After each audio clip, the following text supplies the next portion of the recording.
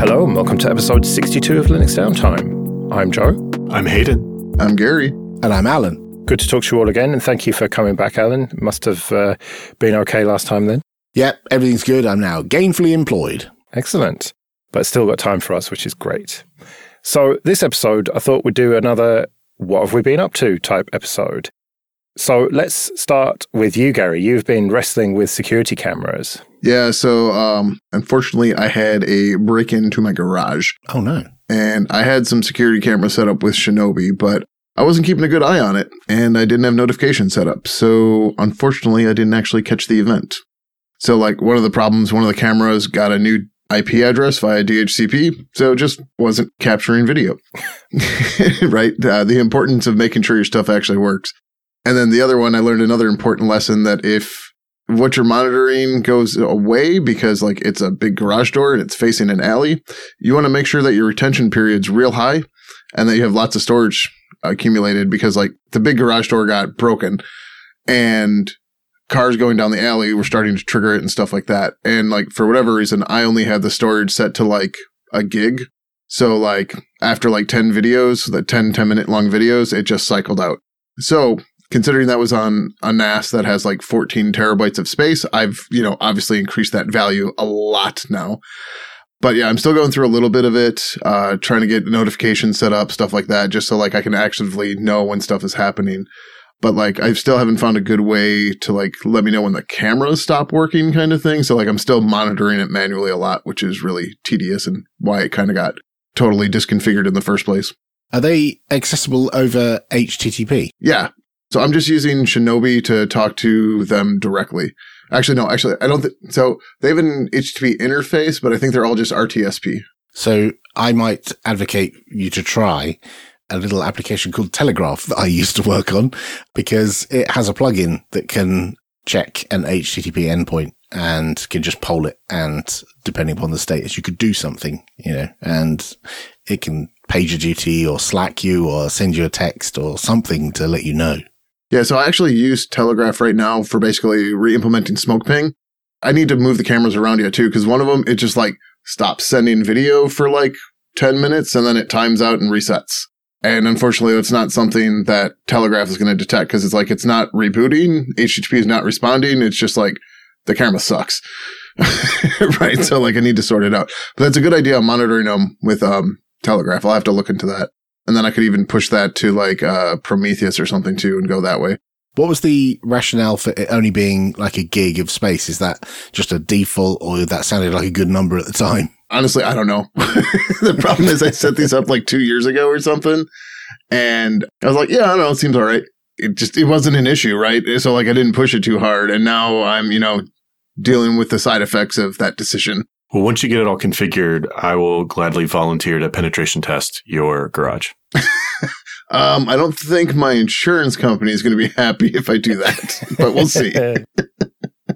But you are going to stick with Shinobi then? We'll see, right? So a while ago, I was looking at using Frigate because it ties into Home Assistant and stuff, but like I never went and got Home Assistant finished being set up because I ran into a stupid problem with that. So maybe we'll go that way. And like with Frigate, they're like, you really should have a TPU device, a Google Coral to make it work. And those things are impossible to get. So it's just like Shinobi's here. It's set up. Let's see if I can actually finish configuring it right and get something usable rather than just, throwing the whole thing out and starting over. That sounds like your approach, Popey, with distros rather than, you find one little problem. Right, that's it. Nuke and Pave, try Fedora instead of Ubuntu. That's kind of your philosophy, isn't it? Like try and make the thing actually work. Yeah, I do. But also in this particular case, I went for the proprietary solution. I bought a bunch of Ring doorbells. And so I'm using the evil Amazon cloud to store videos of people walking past my house and stuff, which I'm sure everyone is super objectionable to. And no doubt you'll get feedback telling me how bad that is. I know. Yeah, they give it to the police, Yeah, whatever. But yeah, I've got 4 of them pointing all over the place. And, I don't have this problem because all the data goes into the cloud, but equally I have the problem that all the data goes into the cloud. Just a different set of problems, really. Yes, exactly. Yes. But I've bought up for that. I get it. Yeah. But you would never do that, Gary. I don't know that I never do that. Like originally I had a camera in the garage that was like a D-Link camera that was uploading. Oh no, it was storing locally to the SD card. I don't know if it's uploading to their cloud, but like one day it just stopped working. And that's when I started this new solution. And again, you know, it wasn't a pressing issue. So it was just like, yeah, I don't know, it seems to work. But yeah, like I purposely had it saved to my NAS because I didn't want like if somebody was to get in and that kind of stuff, I didn't want them to grab the camera with the SD card. Because like a lot of those cameras, even the old one, right? Like you mount a bracket and then it clips into the bracket. So like if you want to destroy evidence you were there, you just grab the camera because the SD card's in the camera, that kind of stuff. So I was like, offload it, put it on my NAS. It's in the house. And then it's like, but pay attention to how much storage space you give it because otherwise you got nothing. Yeah, I don't trust myself. I used to have one of those little motorized cameras, the generic, you know, camera that has like IR LEDs around the lens kind of thing. And you could just use curl or wget to grab an image from the camera. And so I would just use a remote machine that just did a wget and got a frame every second or something like that. And that was good enough. But yeah, it's very fragile. And if, you know, IP addresses change, like you say, or the network gets flaky, you're boned. And I felt like the security, not wishing to rub salt in your particular wound, Gary, but I felt the security was more important. That's another good point you make too, right? Like, so I can't get good Wi-Fi reception in my garage. So I'm using some Ethernet over power devices to get network there. And sometimes those things flake out and you got to unplug them and plug them back in, which is another reason why I need to get more monitoring on it. But yeah, so that's definitely something Telegraph would pick up though. So yeah, I'm going to have to work that in. The main problem I have is I need to get like a dashboard somewhere in my house that can just show me this stuff all the time. Cause always like if it's on my machine, it's just like, all right, it's going to get lost because I'm doing so much other stuff. But if there's something that's like standing up to like a separate monitor, maybe with like a Raspberry Pi or something attached to it, that's all it does. Displays a dashboard. Even a crappy Android tablet with a browser open, just pointing to the dashboard or something and just like Velcro tape it to the wall is, you know, so long as it's somewhere prominent that you're going to see it as you walk past. And if you see a blank page or a picture from the camera from 3 weeks ago, you know something's gone wrong. That's actually not a bad idea. I have an old Nexus 7, the old model, and I have the little carrier dock thing for it to stand on that charges it too. That's not a bad idea. There you go. Oh, I'd have to worry about the cats knocking it over, but yeah. So Hayden, you've got a special announcement, I understand. Yeah. I have been heads down on my new book. So some of you may know I wrote a book on WSL a couple years ago, and I see my new manuscript as a follow-up in a way. I do have a co-author, and we'll announce that at a later date, but it is focused on cross-platform development and cross-architecture development. So it will focus on building applications for both Linux and Windows and x86 and ARM64. It will cover GUI apps, terminal apps. I've got a chapter on incorporating AIML with the Qualcomm SDK, even a chapter on cloud native. I plan to touch on Go, .NET, C++, likely some Python, and it is aimed at somewhat intermediate developers who may be experienced in one of these domains, but want to start building for the other, whether they are a Windows GUI app developer and want to start building for Linux, or they're building just x86 and want to be able to build ARM64 applications, or they're a Linux developer and want to either port that to Windows or build for x86 or ARM64. So tentatively slated for release probably late spring, early summer next year. All right. Yeah. It sounds like the goal is to kind of almost put the platform in the background then, at least as far as the user's concerned, and just have apps just be totally cross everything.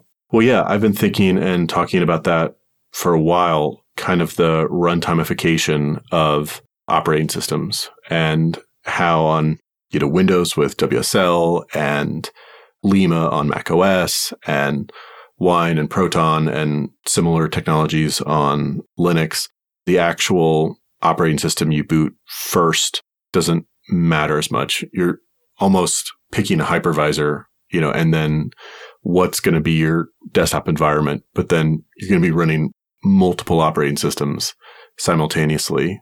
I mean, you see that now with Windows Subsystem for Android, where, I can go to in Windows, start button and click TikTok, and it opens the TikTok Android app.